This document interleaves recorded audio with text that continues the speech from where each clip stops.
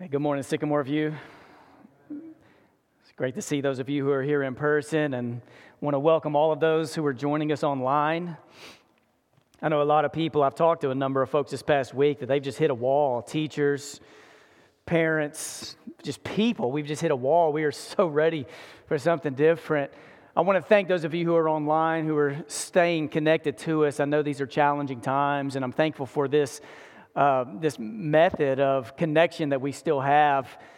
And for those in person, we're glad you're here. We're not begging anybody to come back in this room. For the last few months, we've been having in-person services, and we've had anywhere from a quarter to a third of our pre-COVID attendance that is here scattered throughout two different services on Sunday mornings. And we believe that we have an environment on Sunday mornings that is safe and healthy, where we can honor our protocols and try to keep people just safe in this season.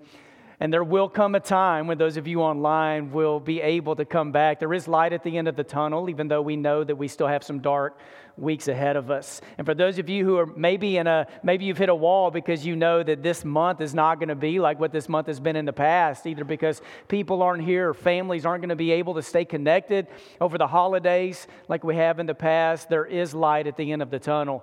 And I've joked with some people. I mean, 2021 is looking at us like saying, hey, you are putting way too many expectations on me. I don't know if you're going to like me as much as some people want to like me. But 20, 30 years from now, when some of us stump our toes and get in fender benders and things like that happen, that we're going to look at each other and say, you just got 2020. I mean, it's just going to be a statement that's going to be around for a while. Yet I want to thank God for how God's grace has sustained us through this year and how God's grace has kept us connected. I invite you to open your Bibles this morning to Luke chapter 24. There's this story we have at the very end of the Gospel of Luke. It's the road to Emmaus, which doesn't seem to fit a Christmas season, an Advent season, yet there's this little phrase in there that we had hoped. And it's found in Luke chapter 24, verse 21, that we had hoped. And this is a statement I've thought about, I've prayed through so many times over the last couple of months and in anticipation of the sermon series this month. So even though most of us have never heard Christmas sermons or sermons around this time coming from resurrection stories, there's something about this one that I think connects with us in this time. We had hoped. All of us had the we had hope moments in our lives. We had hoped that cancer wouldn't come back. We had hoped that surgeries would have been successful. We had hoped that marriages would last. We had hoped that 2020 was going to be different. We do hope that 2021 would be different than 2020. We had hoped.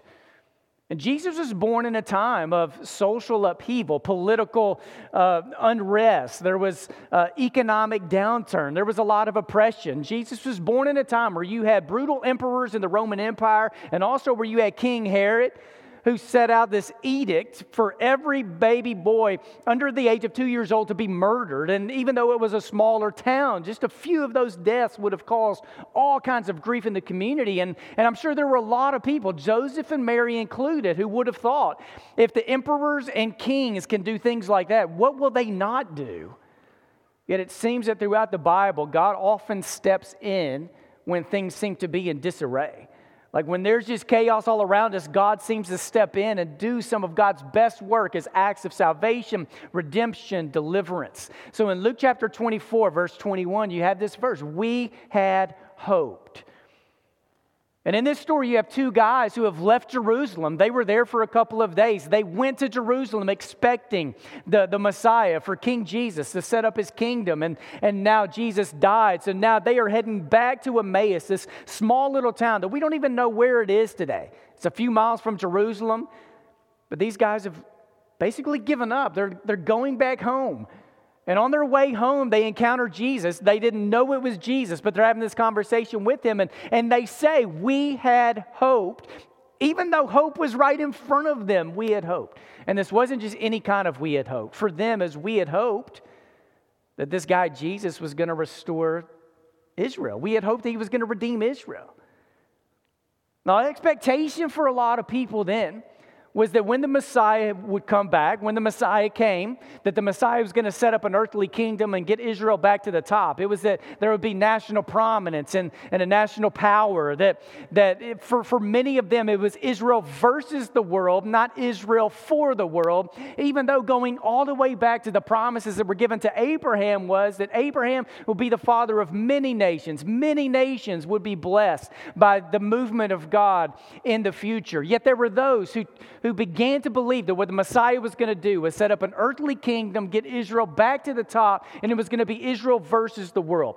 We still have this some today. I mean, you've seen some of the political unrest in 2020 where there are still some people who want to see a national prominence, a country that rises to the very top. But for those of us who are followers of the Messiah, Jesus, it's never country versus the world. It is Messiah for the world. And these two guys didn't get it. They had hoped that this Jesus guy was going to go to Jerusalem and put Israel back on the top. And it didn't work that way. Jesus' death shattered their hopes, their dreams, their investments. They were shattered. Now, some of us we understand what it means for hope or dreams or promises to be shattered or crushed. Now, back in March, when COVID first hit, Jim Hinkle and I, we started this Monday afternoon Facebook Live where we invited people from the church to come on. And it was a time for us just to inform people, maybe inspire, let people know how to stay connected, what we're offering that week. And this is something that we thought would last a few weeks. It ended up going for a few months. So we did this through August, and then we decided to stop it. And the reason we stopped, it was just getting too big. ABC was reaching out, NBC, with Disney, Hallmark. They were all asking for us to come have a Monday afternoon show, and we just didn't have the time to do it. We just had to stop it. I mean, we felt like it kind of ran its course. But Jim and I did not give our Monday afternoons a name. There were creative people in this church who began to call it Jim and Josh in the afternoon. And then because of Jeremy Upton and some others, a few people ended up getting a coffee mug of Jim and Josh in the afternoon. Now, I know a lot of you even watching online, you would love nothing more than to wake up in the morning and to have a coffee mug with Jim Hinkle and with our faces on it, that we're the faces that greet you in the morning. I mean, and we can make that happen for some of you, all right? And then I got a text this week with a picture of a member in a church who had this coffee mug, and this week it broke. There's a broken Jim and Josh in the afternoon coffee mug, and her text was, "This is so 2020." Like there's those things you have, it's like they just shatter. I was speaking at a youth retreat a few years ago, and at the youth retreat, I was talking about how God forms and shapes us. So I was holding a clay pot in my hand. And I talked about how God shapes and forms us. From birth, God is shaping and forming us into the people God wants us to be. And the point in my message was leading up to, there are those moments in our lives where we just break. And sometimes we break because of sin. Sometimes we break because of circumstances. But what I wanted to do in this message was, there was a big wooden door, about 20 feet to the right of the stage. And I was going to lead up to this point in the message where I was going to throw the pot, break it. It was going to shatter. Everybody's going to be shocked, and they're going to be ready to come to Jesus. And then I could talk to them about how God puts broken things back together again. So I get to this point in this message. I rear back. I throw the clay pot up against this big wooden door, and it just bounced off that door like a basketball. It didn't break. It didn't even chip. It just fell to the ground. So my talk was about how things break and shatter. So what am I going to do? Because it didn't break or shatter.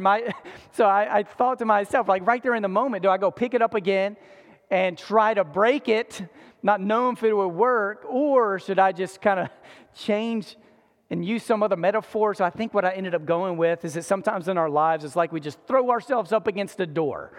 And like that's what I thought the clay pot would do all along. But there are times in our lives it's like that. Whether we're a clay pot, whatever we are, it's like things break, they shatter, they bounce off a door. And 2020 has had a lot of these moments where things have shattered. Lives, relationships, hopes, dreams, retirement plans, wedding plans, funerals where we weren't able to honor people the way we know that people should have been honored. And there are a lot of dysfunction that has happened in 2020, but dysfunction doesn't mean distance from God. There's one thing Advent season teaches us. It's that dysfunction in life, dysfunction in relationships does not mean distance from God in relationships or distance from God in life. And I think God is speaking to us, especially in this season, in a season of Advent, at the end of the year, where God is saying, I know the path to joy, and I know how to get you to hope. Will you cling to me? Stay connected to me. Let's do this together. Let's move together. We can make this happen. So I want to speak just about 3 things in Luke 24. And I want to encourage you to take a few notes, and maybe just one of these 3 is what you need to hear this morning. And maybe you'll take a note, and maybe one of these 3 is something you need to share with a family member or a friend or a coworker this week to try to encourage them with some word from God. And let me start with this. One thing we learn in this Emmaus story is that Jesus speaks truth to confusion. Jesus speaks truth to confusion. In the story, Jesus walks up on these 2 guys who were going to Emmaus, right? They left Jerusalem. They went to Jerusalem with one idea. Things didn't go the way they thought they would go. The guys are heading back to Emmaus. Jesus finds them. In verse 17, Jesus says, what are you talking about? They tell Jesus what they're talking about. In verse 19, Jesus says, what things are you referring to? So here are 2 guys basically processing the death of Jesus with the real life Jesus who's now living right there in front of them. And then the guys say, we had hoped that Jesus was going to restore Israel. And then they go on to talk more about how that hope had been shattered. And then Jesus begins telling them, like, why are your hearts so dull? Do you not know this is supposed to happen? And then in verse 27, what you have is this. It says, and beginning with Moses and the prophets, Jesus explained to them what was said in all the scriptures concerning himself. Like, I want to hear more about that, verse 27. What did Jesus say? How did Jesus unpack the Old Testament and the story of God to help teach them about the coming Messiah into the world? Was it 10 minutes long? Was this 2 hours? Were they standing up? Did they sit down on the road? Like, how did this go?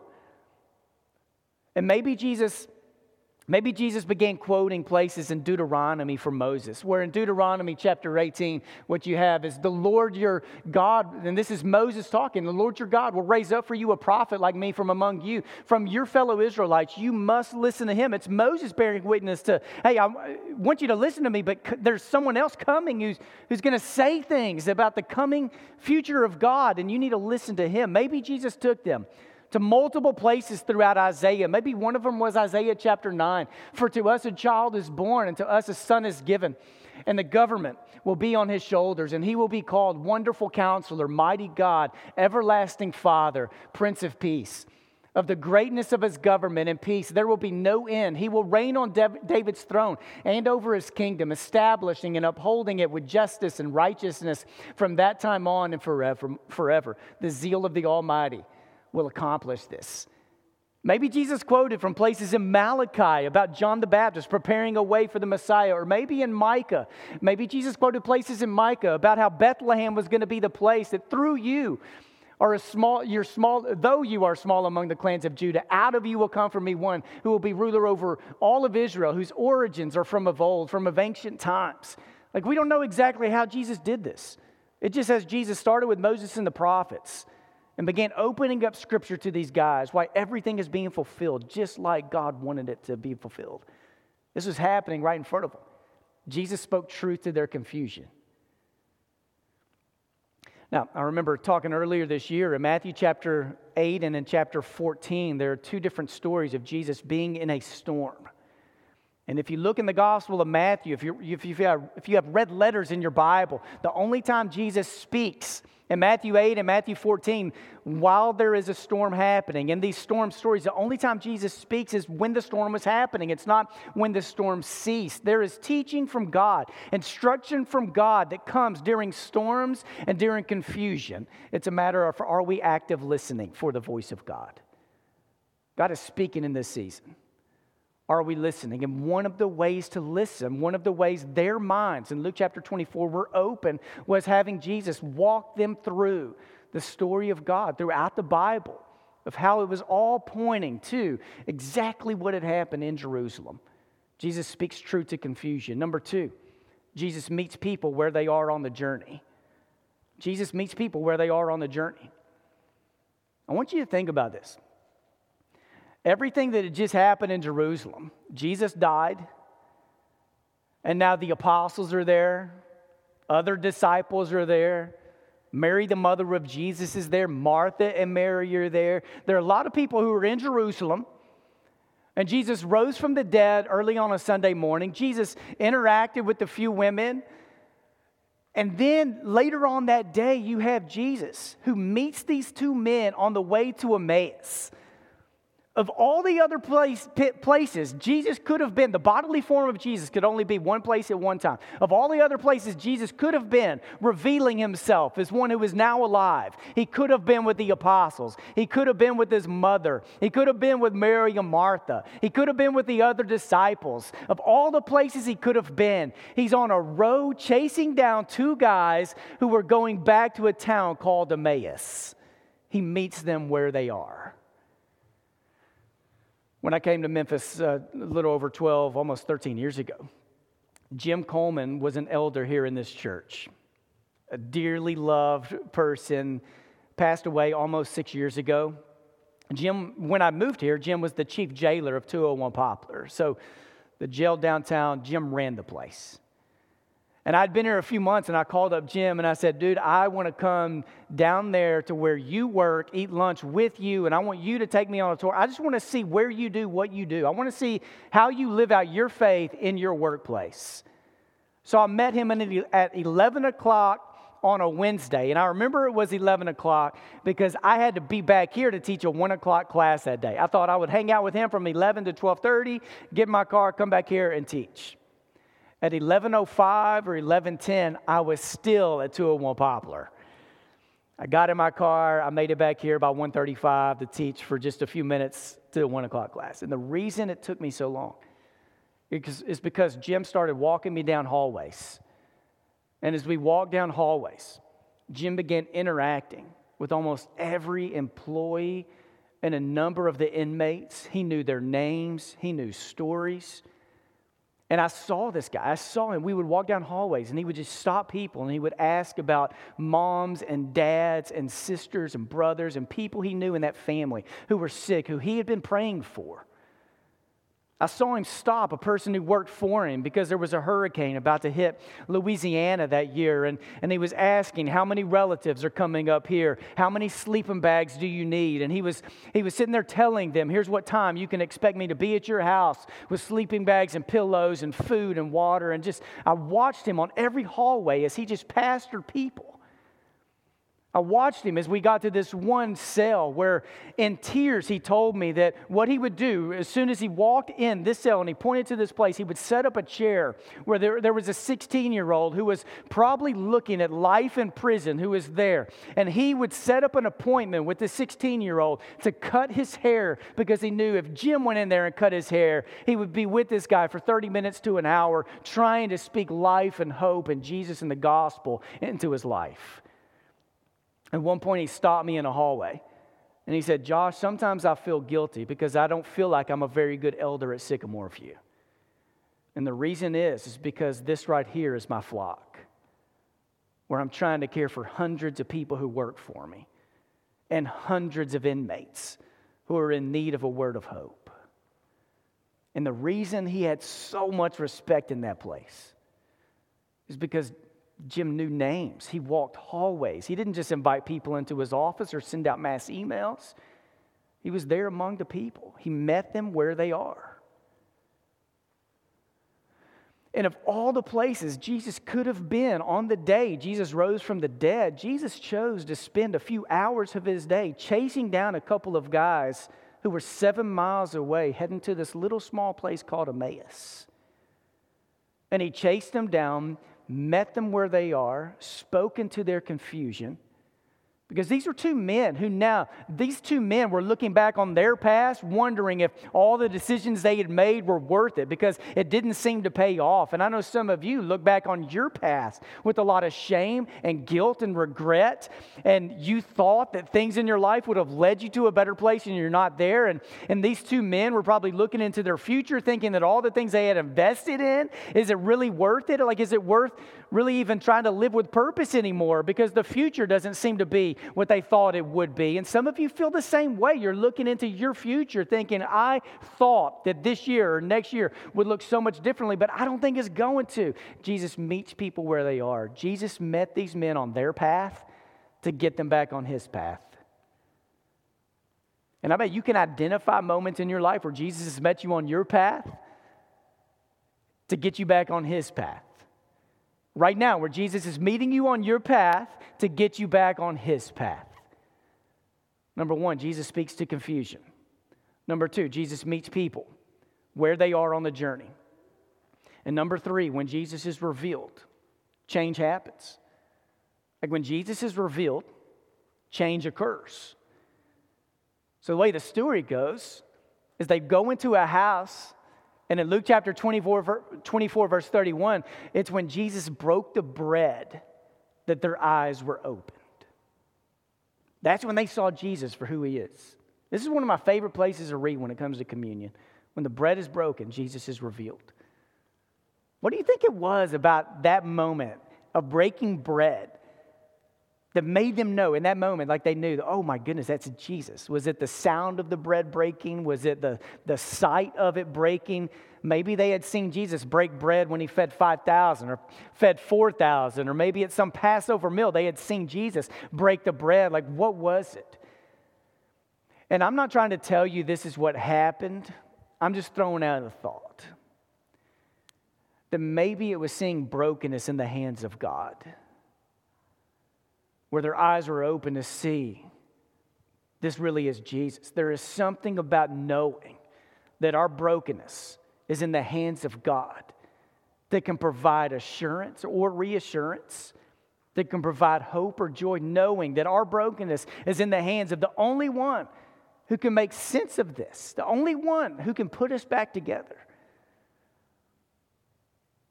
N.T. Wright, a great theologian scholar, points out that this phrase that you see in Luke chapter 24, verse 31, about their eyes being open, the same exact phrase is used in Genesis chapter 3, verse 7, when Adam and Eve sinned. And right after they sinned for the first time, it says Adam and Eve, their eyes were open. And in Genesis 3, verse 7, their eyes were open to see sin for what it is and to see their own nakedness, to see shame and regret. Their eyes were open to see sin. And what N.T. Wright points out is that the resurrection of Jesus, when our eyes are open to see Jesus for who he is, what Jesus does is Jesus reverses the curse from Genesis chapter 3, where now it's not our eyes being open to see how filthy or dirty, how sinful we are. It's our eyes are open to see how great Jesus is. So these two men on the road to Emmaus encounter Jesus. And when they do, the very next thing you see after the bread is broken and they know is Jesus is they go back to Jerusalem. It's nighttime. They're 7 miles away, yet they go back to Jerusalem. They walk through the dark for 7 hours or 7 miles to get back into the presence of those who are following in the ways of Jesus. So now they can bear witness and testify that Jesus is alive. And here's how he encountered us. 7 miles, that there was change. When Jesus is revealed for who Jesus is in our lives, change happens. We can't stay still. The enemy, the powers of darkness, Satan, the devil, his goal is not to make all of us prostitutes and drug addicts. It's to try to rob us of hope and joy and to try to get us to stay still in life and not engage in the mission of God. So these two men on the road to Emmaus, they had a decision to make. And they chose to re-engage in the mission.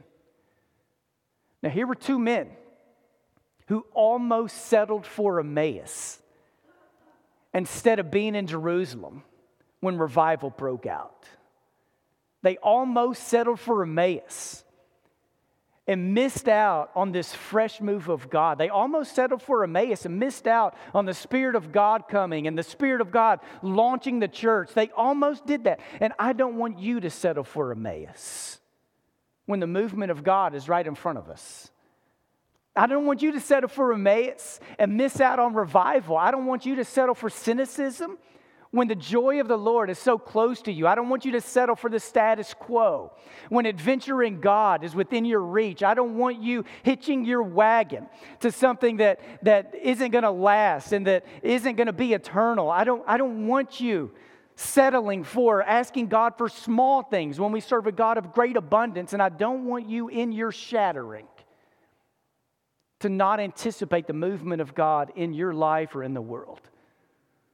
So, church, let's move forward with a renewed, fresh hope that right now the sun is rising, that a stage is being set, that our God is on the move, that a fresh move of God is happening. And I'm asking you, do not give up on God, because God has not given up on you. Don't give up on God, because God is not giving up on us. Jesus speaks truth to confusion. Jesus meets you where you are on the journey. And when Jesus is revealed, change happens. If you're in need of prayers or an elder or a leader in this church, we have a Connect card, and we invite you to go to sycamoreview.org. You can click on that and let us know how we can come alongside of you. And this is for those of you online or in person. For those of you in person, we will have an elder to receive you.